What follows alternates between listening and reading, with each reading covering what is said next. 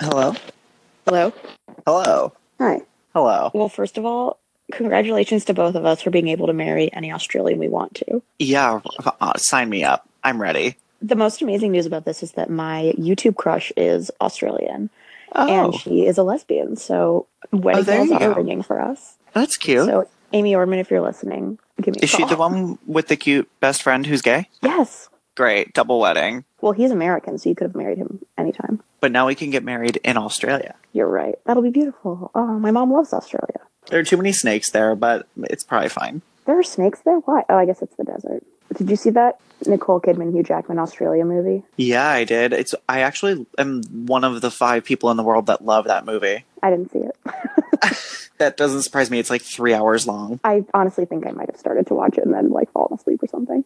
It's so good. I mean, I just love Buzz Luhrmann, but it's beautiful. And it takes place in the desert. There we go. Snakes everywhere. Yeah. Well, something that happened this week is you have a new love of Starbucks. That's absolutely true. Yeah. As tradition goes, everyone gets mad at the Starbucks holiday cups every year. Right. The reason this year is right up our alley. Is because I'm now a barista. Yeah, Is that what it's called? No, I'm a. that's right. Oh, A barista is the person that makes them. oh, then I'm a consumerista. Okay. To They're be clear, anyone who's listening, I have had exactly 2 hot chocolates.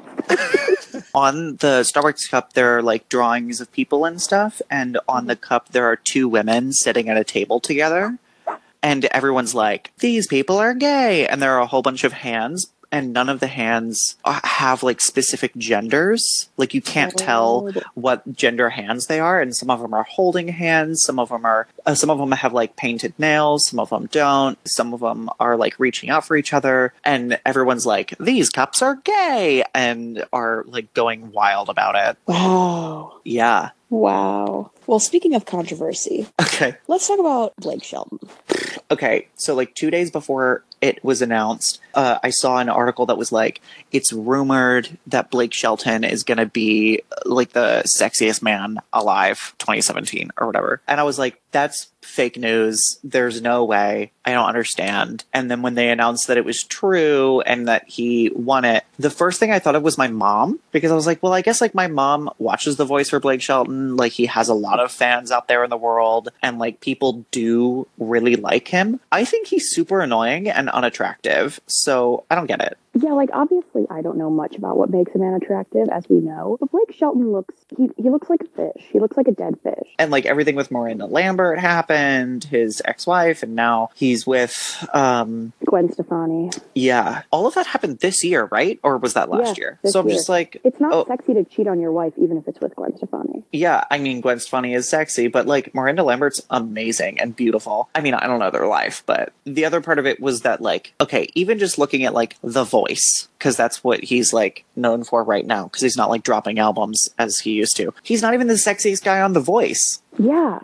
Adam Lambert is, right? Yeah, Adam Lambert is like universally sexy. Blake Shelton is sexy to Republicans. Like I don't understand. Yeah, Blake Shelton being the sexiest man alive is Trump's America. Yeah, well, and maybe this is very reminiscent of the election where he just came out of nowhere and surprisingly won it. You're absolutely right. I don't believe that a country music singer should be the sexiest man alive ever. I don't know about that, but it's a weird pick because like the sexiest man alive, like who votes for that? Like did I miss casting my vote for it, or is it something that like People Magazine like decides? They're just like, you know what, this year Blake Shelton. I think they decide, which I think is horrible because clearly there was some sort of gas leak at their offices. I almost feel like it should have been like, and this year we picked Blake Shelton, and here's why. Yeah. It makes no sense. Another thing that happened that does not make sense is Difficult People ending. Ugh. I mean, I don't even have anything to say about that because it's just so deeply offensive and homophobic. I have mixed feelings. It's like 70-30. 70% of me is like, I don't understand why this is ending. It's such a good show. I don't think there's ever really been a bad episode. No. And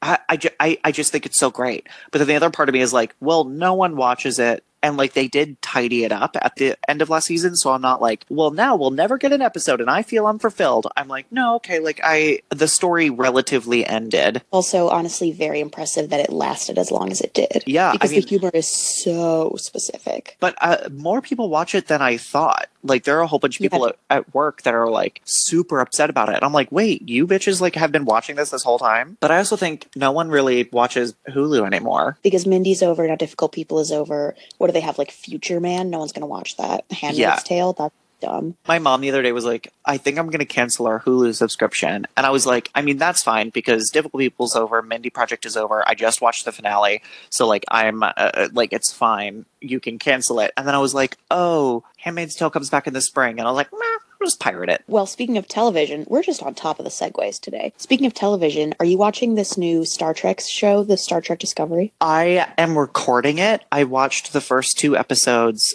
before Anthony Rapp got on. And I was like, you know what? I'll watch this during the like winter hiatus when there's no television to watch, and I'll just like binge it. This week, the Star Trek franchise had its first ever gay kiss. Oh, good for them. I know.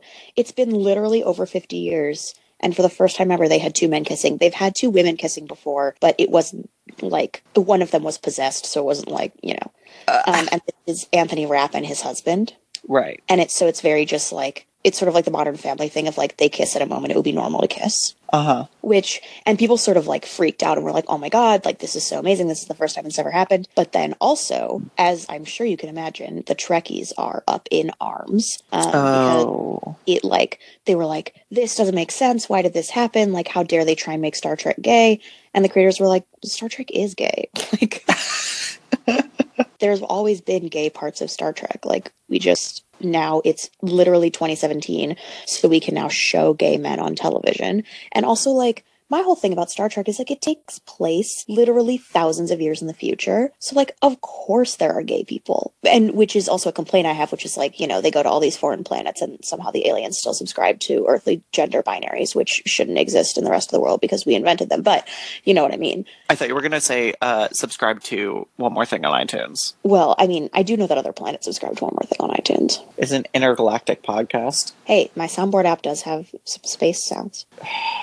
I can't use it because we're on the phone, though. Oh, one last thing, if you will. Goodness. We posted about it on Instagram yesterday. We posted about this the other day on Instagram, but because of the Australia vote, they will be showing The Real O'Neills, which is our favorite show, in Australia. Yeah! Wow, oh my God, I didn't know that. That's amazing. Yeah, looks like you look at our Instagram. I open Instagram 3 times a day. The first is when I get a notification that one of my celebrity crushes has posted. Mm-hmm. The second is when you send me a link. And the third is when the One More Thing account tags me in a post and I have to look at it. God. The fourth is when I'm doing Instagram story content, but then I don't ever scroll down. Gotcha. Well, yeah, they almost immediately were like, okay, great, we're going to let this air in Australia now. And they're starting to air like commercials for it. Oh, that's so great. Yeah, I'm hoping maybe it gives it a second wind. Who knows? Well, that's it for me. Same. I'm going to go hop in the shower. I'm going to go get to work on our presentation that we're doing this Sunday at 5 p.m. at the Bell House at the Who Weekly Live show about Lea Michele. Oh, yeah, I'll be there for that. I'm actually not. I'm going to go watch TV, but... All right. I will talk to you later. Okay. Bye. Bye.